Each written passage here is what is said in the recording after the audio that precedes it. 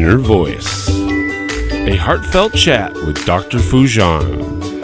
Break free from the forces holding you back. Get the life you deserve. Eliminate stress, reduce anxiety, decrease depression, and start living your full potential. Thousands have used Dr. Foojan Zeine's awareness integration theory, an evidence-based behavioral health breakthrough with incredible life-changing results. Getting rid of past trauma, having fulfilling relationships, increasing earnings, and living their best life. Now, the Foojan app is available to everyone. The app is Dr. Foojan Zeine's awareness integration theory in the palm of your hand. Download the Foojan app today. Hello, everyone. Welcome to the Inner Voice podcast, a heartfelt chat with my guests and you beautiful listeners and viewers. I'm Dr. Foojan Zeine. I'm a psychotherapist, an author, and the originator of the awareness integration theory. So great to be with all of you. In this episode, I chat with Dr. David Schenck, who is the former director of ethics program, Medical University of South Carolina, and was on the faculty of the Center for Biomedical Ethics and Society, Vanderbilt University Medical Center. He's the co-author of two previous books on ethics and healing in healthcare, Healers, Extraordinary Clinicians at Work, and What Patients Teach Everyday Ethics of Healthcare. Dr. Schenck taught philosophy and religion for 20 years and has published widely in bioethics, philosophy, and religious studies. He was founding executive director of Free Medical Clinic, a healthcare advocate for homeless, and a 25-year hospice volunteer. His co-author, Scott Neely, is a minister of Unitarian Universalist Church of Spartanburg, South Carolina. He serves as the strategist for Speaking Down Barriers, an organization that uses art and facilitated dialogue to build bonds across the differences that divide us. He has helped develop LGBTQ theologies, a regional network of congregations supporting LGBTQ plus people and issues, and the fund to support Latinx immigrants statewide coalition providing direct assistance to immigrants during the COVID-19 pandemic. He's a graduate of Harvard Divinity School. He has taught at the University of South Carolina, Upstate, and Wofford College. Today, we're talking about their latest book, Into the Field of Suffering, Finding the Other Side of Burnout. We had an amazing conversation with Dr. David Schenck about suffering, about what happens to us when we are suffering, when we're a caregiver, when we are a person who's witnessing and have the privilege of caring for others who are suffering. I'm positive you'll enjoy our conversation as much as I did. Please subscribe to my podcast and my YouTube channel. Connect with me through my website, foojanzeine.com, or any of the social medias. Go to Foojan.com or get the app Foojan. We wanted to experience the awareness integration theory and therapy through the app. We've received many people who have gotten up to 60% satisfaction with their different life areas. So I'm positive you will enjoy it, and we have good news for you on that. Share with me your thoughts, the topics you want me to talk about, guests you want me to talk about, and just connect with me. I love to connect with you and hear from you. Without further ado, here's Dr. David Schenck. Eliminate stress, reduce anxiety, and decrease depression. Dr. Foojan Zeine's awareness integration theory has helped thousands like you get incredible life-changing results. The Foojan app gives you her evidence-based treatment in the palm of your hand. Download today.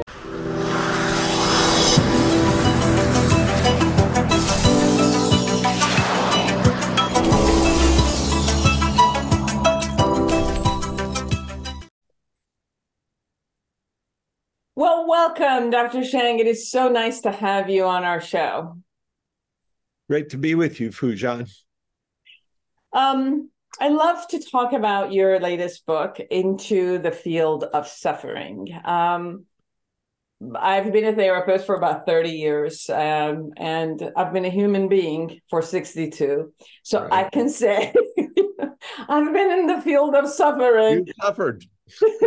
I've suffered and I've heard others suffer. And I get this is what you really wanted to talk about in this book. And not only about what it is that we're suffering about, but what are the ways of looking at it from a different angle. And one of the angles that you actually look upon is caregivers, which is very important because as I just said, not only we as a human being have that capacity to experience those, but when you're sitting with other people suffering day in and out, it really takes a toll on your body. And if you don't know what to do with that, it could really, really take its toll. So can you first share about why your interest in this field of suffering? My father died when I was 18. He was 43, completely healthy. So we thought he had a major stroke on Saturday afternoon and was dead Sunday afternoon. And so I went from lettering in football and basketball, head of my class, senior prefect, class president, college scholarship to, and I adored my father. And my world just exploded. And the community in which I had grown up had no resource for this. I mean, there were some mainstream churches, but, one priest came over and said, well, God allows times for these things to happen. And, I wanted to strangle him and throw him out the front door. My father's friends were devastated. I planned the funeral at 18 because everybody else was in zombie land. So that I turned from, wanting to be Bobby Kennedy to let's figure out what suffering is about. How do I understand death? I have migraine headaches. Every time I have a headache, is it going to be the stroke that's going to kill me? Will I live past 30? Will I live past 43, which is when my father died? And so the question of death and the question of suffering just presented themselves in the strongest possible way. And so one of the things I was interested in, I studied comparative religion and philosophy. And, I focused a lot on the problem of suffering and how it's understood in different traditions. And, Christian tradition, how can you have a loving God and have suffering? Or the Buddha, it's kind of much more straightforward. Everything is suffering. The house is on fire. Now, what are we going to do? So that was really the beginning, an abrupt and brutal beginning. But, that later becomes a resource. Yeah. It does. It really does.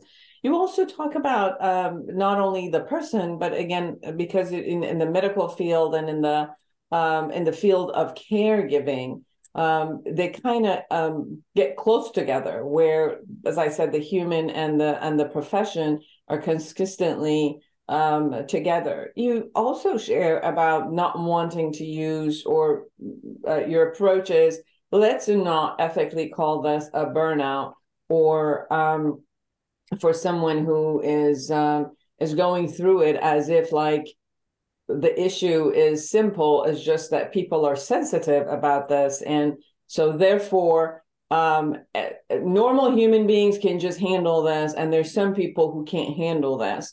Right. Your approach is very different about how to handle suffering. Can you share a little bit about that? Yes. So we know that there are stresses for caregivers, either in the home. There was an article in the New York Times 2 days ago. Caregivers are angry. They don't know what to do. They don't have the resources that they want. And we know that people giving care within institutions are stressed in their own way. The words burnout and moral distress are, the good thing about them is that they say, okay, people have a lot of pressure on them. This is bad. But the unfortunate use of the terms is they end up being judgmental. Well, David burned out, meaning he didn't have enough discipline. He wasn't determined enough. he didn't eat enough vegetables. I mean, whatever it is, it's my fault. Moral distress. He's not tough enough to handle. This is especially applied. It's misogynistic, really. I mean, it started in conversations about nurses. I think it started back further than that with the idea that women were hysterical and men weren't. And so nurses had moral distress and doctors did not. You need to go talk to so-and-so. She's enmeshed with her patients. It's gradually gotten better, but not enough. But again, it focuses on the failure. We see signs of moral distress in Foojan. That means that she hasn't done X, Y, and Z. The other problem is it blames the individual for institutional failures. Part of what we saw during the COVID time was major failures on the part of our institutions and our politicians that then put enormous stress on individuals who then were labeled as burnt out. That is by no means personal failure, right? It's an institutional failure that is being focused on them. So part of what we wanted to do was to the degree that it's possible, change some of the language around this and say, burnout is a useful term, but let's use it for the terminus, the final point. So I give an example in the book of something that happened to me when I was working in a homeless day center. And I would count that as a burnout point. I mean, I resigned from my job and worked in a warehouse for a year to just stay away from people. But leading up to that, for a period of years, was what we call depletion. The gradual sense of the energy that you have, the confidence you have, the desire to go to work gradually goes away. And that's what most people are experiencing. And you can talk about that without it being judgmental. The other term that we introduce, and it'll be interesting to see if anybody picks this up, is moral anguish. Moral distress talks mostly about what might happen to me when I'm at work. I want to do something for a patient. Doctor doesn't want me to do it. I'm a doctor. The insurance company won't let me do the thing that I know will help the patient.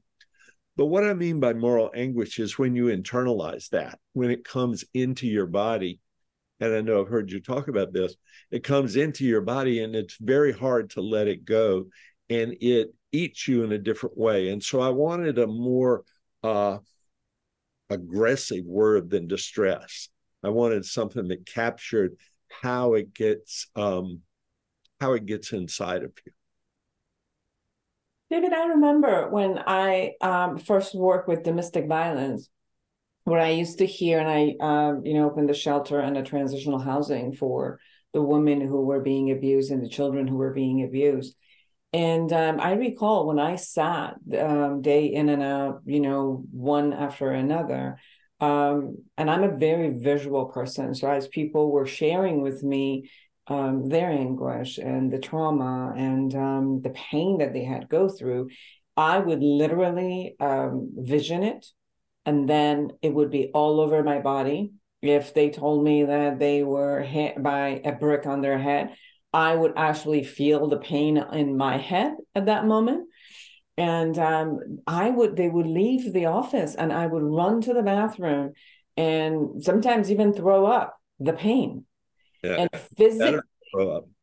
physically, I would have to go through that. For 3 years, I used to work with Los Angeles hospitals at the crisis suicide. And every night until 3:00 in the morning, I was talking to people.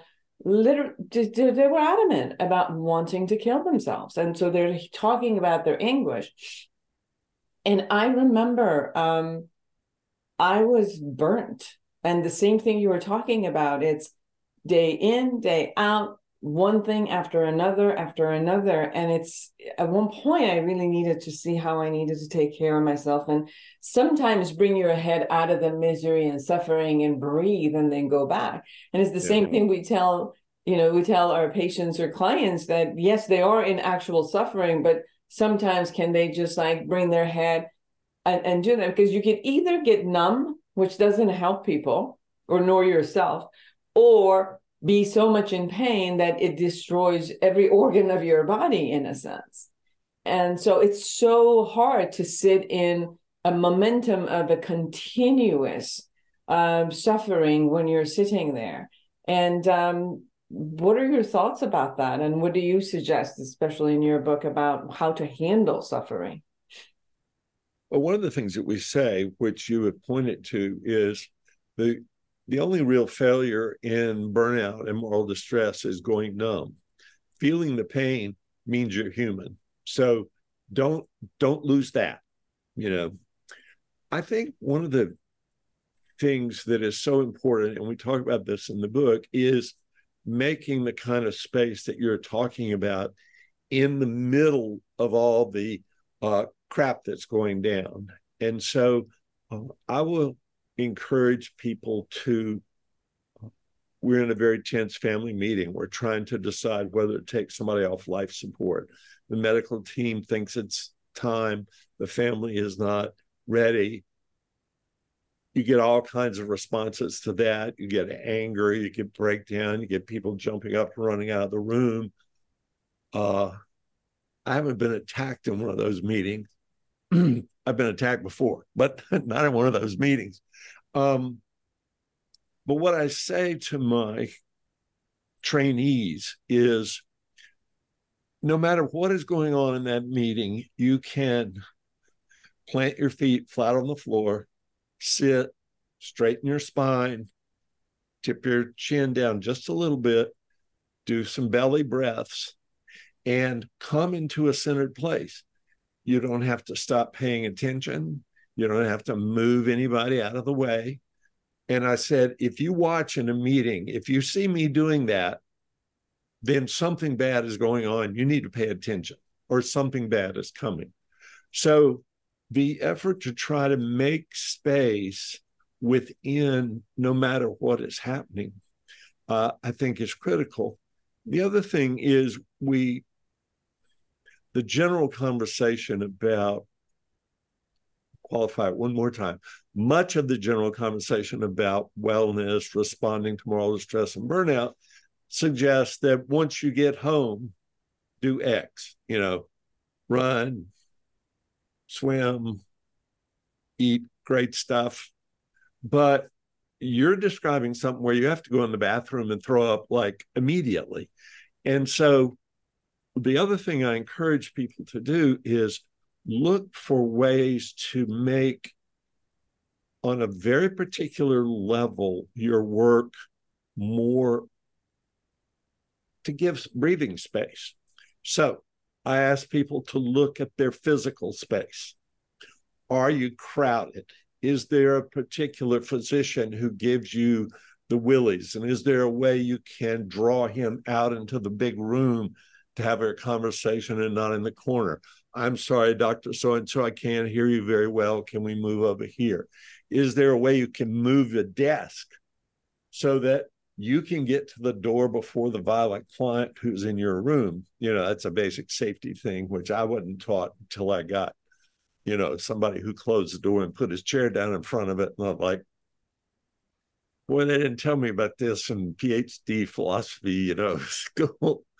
But there are things that you can do that make the physical space your ally. And I say this over and over again, it's in the particulars that we find the breathing space that allows us to keep moving. Sometimes we think it's a grand, I need to become Swami so-and-so, and then the suffering of these people is not going to affect me. One, you may have a hard time doing that. I'm certainly not. But the other is, that's probably not going to help you when you're sitting right in front of a child or a woman who has been through this experience.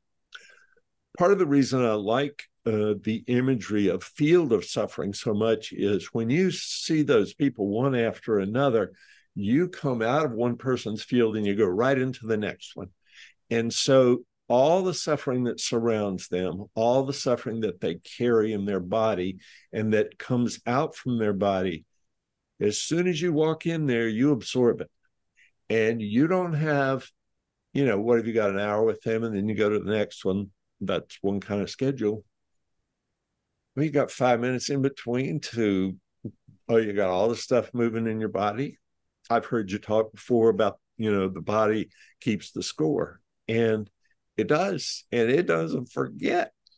So you end up absorbing so much suffering and so many different kinds. I think that's the other thing, you might absorb or be able to handle, 5% in this category and 10% in this category and 10% over here. And then the next person fills in, 4 other different things. And the level and the difficulty of overwhelm is considerable. So I think finding things that can happen while the events are going down is really important. And, whatever you can do for a break, a mantra. I knew a physician who, between rooms, when he would come to the door of the next patient, he would just say a very short prayer, which is, God, don't let me screw this up. and then he would go into the room, but it broke the seriousness, the tone, it reoriented him, and it allowed him to go in. Yes. Does this help? Absolutely, everyone. Dr. David Schenck. The book is Into the Field of Suffering with Scott Neely, Finding the Other Side of Burnout. David, one thing that helped me, it's also that as I go into this field, to also imagine the strength that these people have. And, whenever I've gone through the suffering, although I've experienced my powerlessness at that moment with what's going on, but there was a tremendous amount of strength, resiliency that was helping me even endure it. I'm not even talking get out of it, just enduring it. And that's one way that I've attempted to keep looking as someone's going through, sharing with me their suffering. And also tuning into the strength, the patience, the resiliency, the endurance that they have, in every angle, and how the beauty of the mind strategizes how to survive all of this, by the meaning we give or shift of ideas, or, is planning to do things. I've even worked with dissociative patients where they've just kind of split off, and it's like they took their resilience and like, I'm going, I like that part doesn't even exist. I don't even, I even talk in another. I had one woman who spoke in regular, like, American, let's say California accent, and then suddenly she would shift to this Southern accent completely when she wanted to live her strength. And it was very interesting of how the brain will do whatever it needs to do in order to have us survive. Yeah. And sometimes I just keep looking for that. Part of the motive for the book, or part of the driving energy, was my admiration for the strength of my coworkers, my colleagues, what they were able to do in the middle of their struggles with moral distress and burnout, but also what the patients were able to do. I mean, and the families. When I worked in the neonatal intensive care, watching these young parents who, it's their first child, they have this picture of what their life is going to be. It's going to be wonderful. It's going to open out. And then all of a sudden they have a child with major developmental defects. In many cases, a child will die in 3 or 4 days, or we need to make an immediate decision about removing life support. And so you got these kids, 21, 22, 23, who have a picture of life that is this. And you're not just saying to them, this child is going to die. You're saying the world is such that things like this can happen. Your world is broken. And to watch them take in that immensity and yet find a way to come back, and in many cases handle the death of the child with great beauty and great compassion. Now, the thing about working in the hospital is, I don't know, they go home and then they come see you, right? So I don't know that part. But our job in the hospital is like first aid. It's like, let's give them some basic clues and try to hold a space so that they aren't wounded by the hospital or by us anymore. And hopefully that can be something that helps for them when they go out. But watching their courage, I mean, one case, so can I go into a case? I'm sort of rambling on here. But there was a case where white mother, black father, the white family had disappeared. The black family wasn't quite sure what to do. The black grandmother came by briefly and left. The child was dying rapidly, and they wanted to have the child baptized. We called the chaplaincy office, and they said the chaplain can be there in 6 hours. So I said to the young woman, I said, the church I grew up in, anybody could baptize. And she said, well, that's my church too. And I said, okay, we're going to baptize this baby. So I asked the nurse, can I have some water? And she says, what kind of water? Thinking, sterile, whatever, like water, anything. And so the woman and I are holding the baby. I've got the water, and the husband puts his hand on top of our hands, and he intertwines his fingers in my fingers. So we have this black, white, and then my big old hand and the baby together. It's beautiful, and they're there completely. And then a nurse brings in a bed, and they lie. Really, it was a heart shape. I mean, it was almost corny, except it was so beautiful and not intentional. But one parent on one side of the bed, one on the other, and the baby's in the middle. And they are like that until the child dies. These are kids. They're kids. So the kind of strength that flows through is remarkable, and it gives you courage. You see these cases one after another, and it's a blow after a blow, and then you watch something like that, and it's like, oh, yeah, this is also human being. Yes.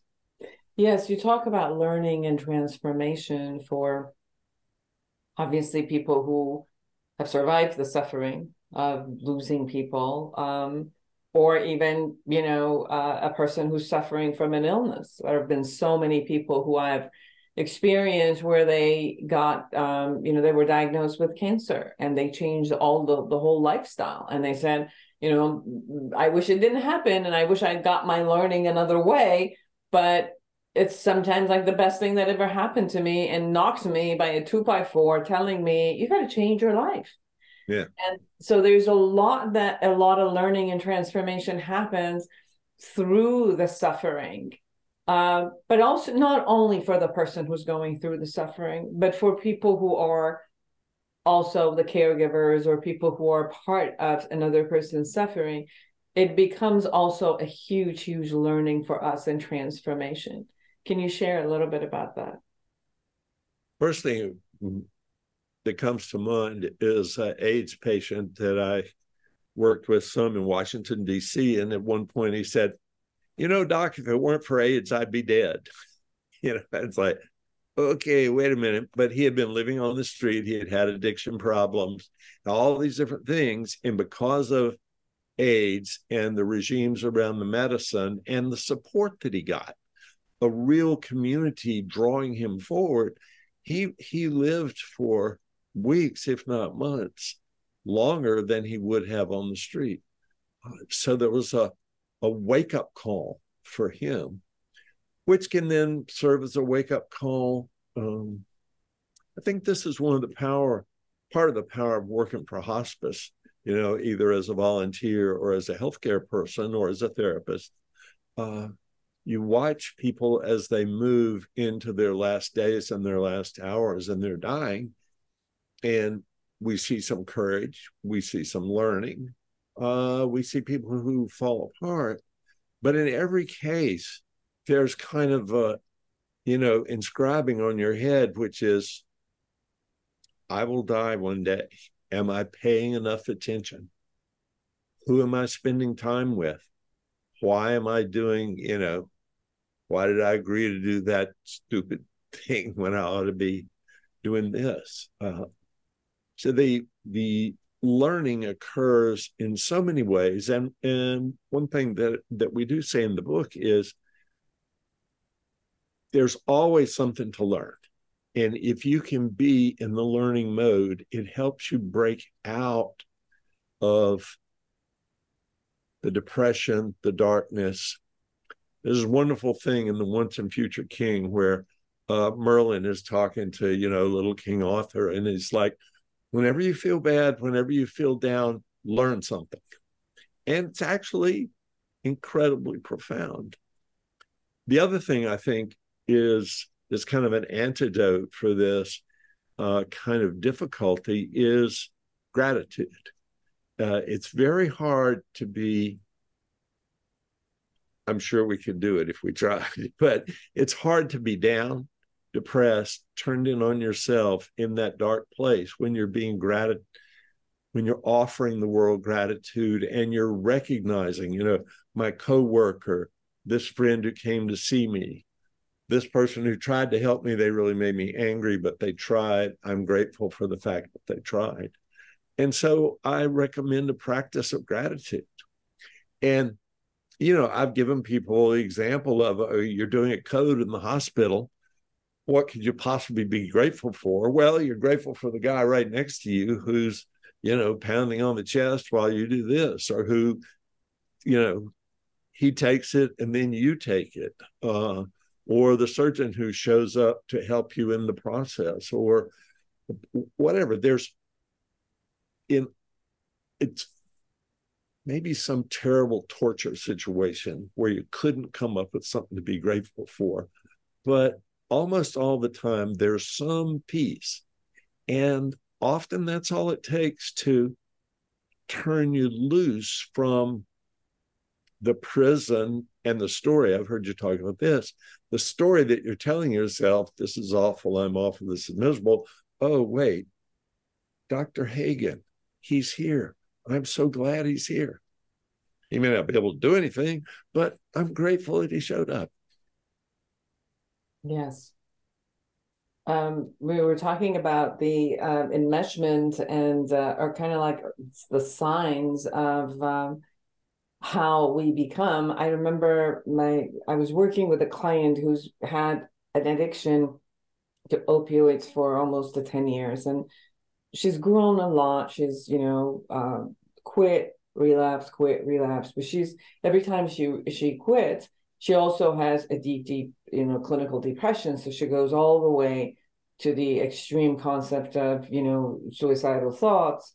And then, then she relapses. And then, so there's a cycle. Every time it's getting better. But one time I remember, David, we were going on a trip with my husband on a road trip, and I just started crying.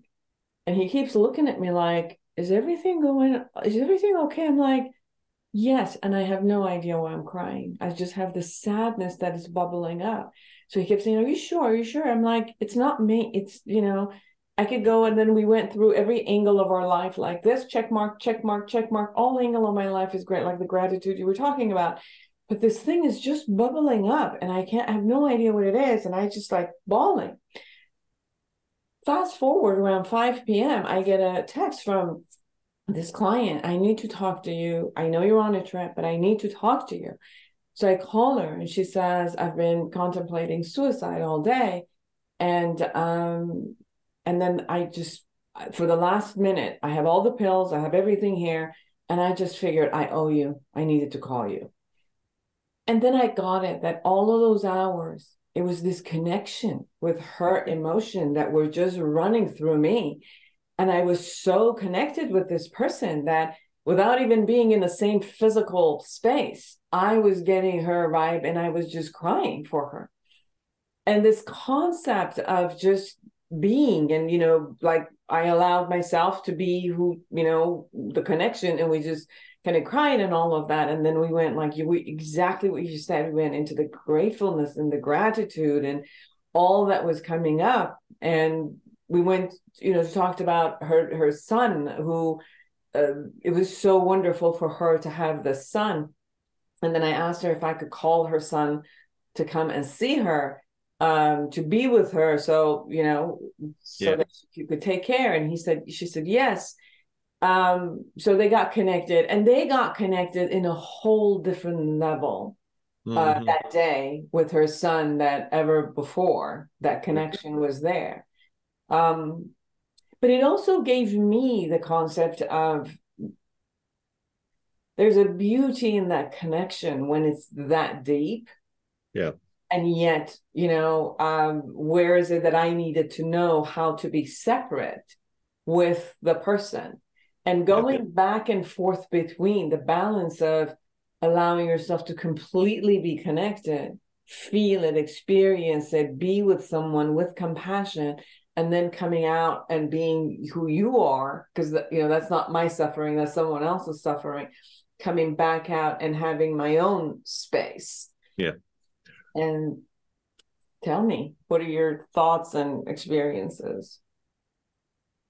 Well, the experience of the empathetic, just direct connection where, I feel bad and I wonder what's going on. And then, yes, I get a call, or somebody's been through something, there's been an accident, that kind of thing. I mean, I just sent an email to a former student who I hadn't thought about in years. And then she was on my mind for 2 weeks in a row. And I have to send, now I haven't heard back. So she's either dead or fine, but the need to respond to that.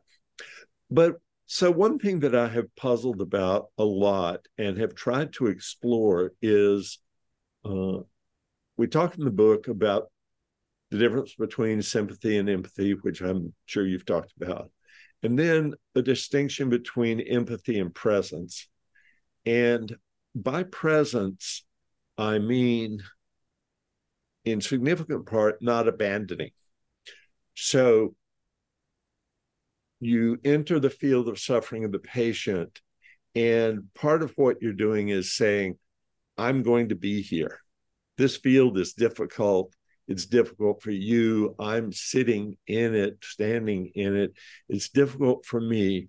But part of what's going to turn this field of suffering into the field of healing is I stay here. I hold here. But if in that field of suffering you are permeated by it with the empathy that is your gift, my gift, then it can be impossible to stay there. But I think there's also something in between backing up and being so connected, which I try to describe as presence, which is pulling back some of the direct emotional connection, like turning down the volume, the tap in the stove, the tub, but you're not leaving the person. You're still physically in front of them. You're still paying complete, like you're looking at me now, like you would look at a client. You're completely attentive. You know what the body language is. You're tuned in, but you're not directly emotionally connected. And then the ability to come back, because that direct connection is part of what, that's why the person trusts you in significant part, or it allows you insight so that the next thing that you're able to say to the person, they're surprised that you're so close to where they are. And that's the empathy. But the presence, and I'm still learning about this and trying to find a way to describe it, is not abandoning and not withdrawing, but altering the way that you are in front and occupying. And I think it's a very difficult thing to do. And I think it connects to, for me and for many people, it connects to having a breathing practice or a meditation practice. And so you shift into that mode of attentiveness that you have when you're doing your breathing practice. So you're not abandoning, you're centered, you're there, you can stay there. And then once you feel that you're balanced and ready to offer something again, then you can move forward. Absolutely. Dr. David Schenck, everyone, with Scott Neely, Into the Field of Suffering is the book, Finding the Other Side of Burnout. Can I say something about that cover? Yes. That painting on the cover is Scott's painting, the fire circle. And so the picture of the suffering circle, entering the suffering circle, the Buddha talking about life as fire and the house on fire, all of that went into there. And Oxford was very generous in allowing us basically to do the fundamental design of the cover. Now, they had some great design people who adjusted the color, changed the font, the whole, the technical stuff. But I love it that it's Scott's painting and that it represents what we were trying to bring forward. And also, just to plug Oxford, they did a great job with the cover. Beautiful. Anything we haven't said that you needed our audience and viewers to really know about you, your work, the book? Well, caregiving is universal. All of us are going to do it. All of us have probably done it. And I think the thing I want to say about it is appreciate yourself. Acknowledge that you are willing to show up, even if you feel like you're failing, even if you are so tired, you're stumbling around, you may be grousing at your patient. I mean, I've said to a couple of people, I know you're dying. I don't care if you're dying or not. Never say that to me again. And, you don't do that very often. That's very advanced. But appreciate yourself. Be good to yourself, because your willingness to bring compassion directly in contact with suffering, this is the mystery and the miracle of human being. It's what we can do. Yes, I've said that to my friends, not to my clients. But to my friends at times when they're talking about this, it's like, no. You don't make that decision. I'll make it for you. I'm not ready for that. When I'm ready, I'll let you know when you can die. So we laugh about it a little bit, like as if I can be in control. But I've been talking to many of my friends and my colleagues who their parents are, have been diagnosed with dementia, Alzheimer's, and they're kind of losing them. Living with them, they're losing them.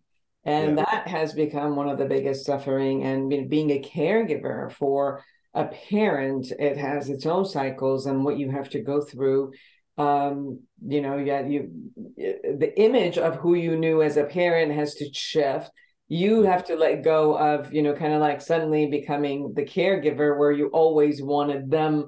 The fantasy of a part of me can always be a child and I will always have a parent to take care of me shatters.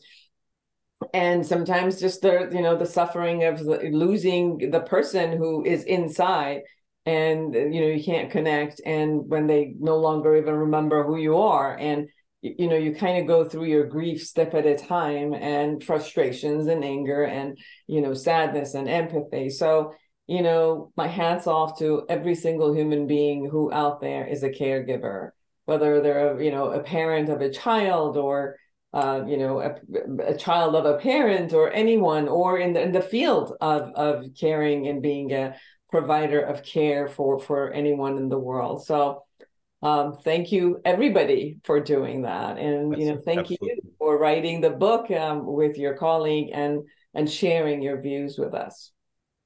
I appreciate it. I've enjoyed our conversation. Me too. And I hope that you'll come back and share more. That'd be terrific. Be terrific. And for all of you who are out there, create an amazing world for yourself and everyone around you. And until next week, bye-bye. Break free from the forces holding you back. Get the life you deserve. Eliminate stress, reduce anxiety, decrease depression, and start living your full potential. Thousands have used Dr. Foojan Zeine's awareness integration theory, an evidence-based behavioral health breakthrough with incredible life-changing results. Getting rid of past trauma, having fulfilling relationships, increasing earnings, and living their best life. Now, the Foojan app is available to everyone. The app is Dr. Foojan Zeine's awareness integration theory in the palm of your hand. Download the Foojan app today.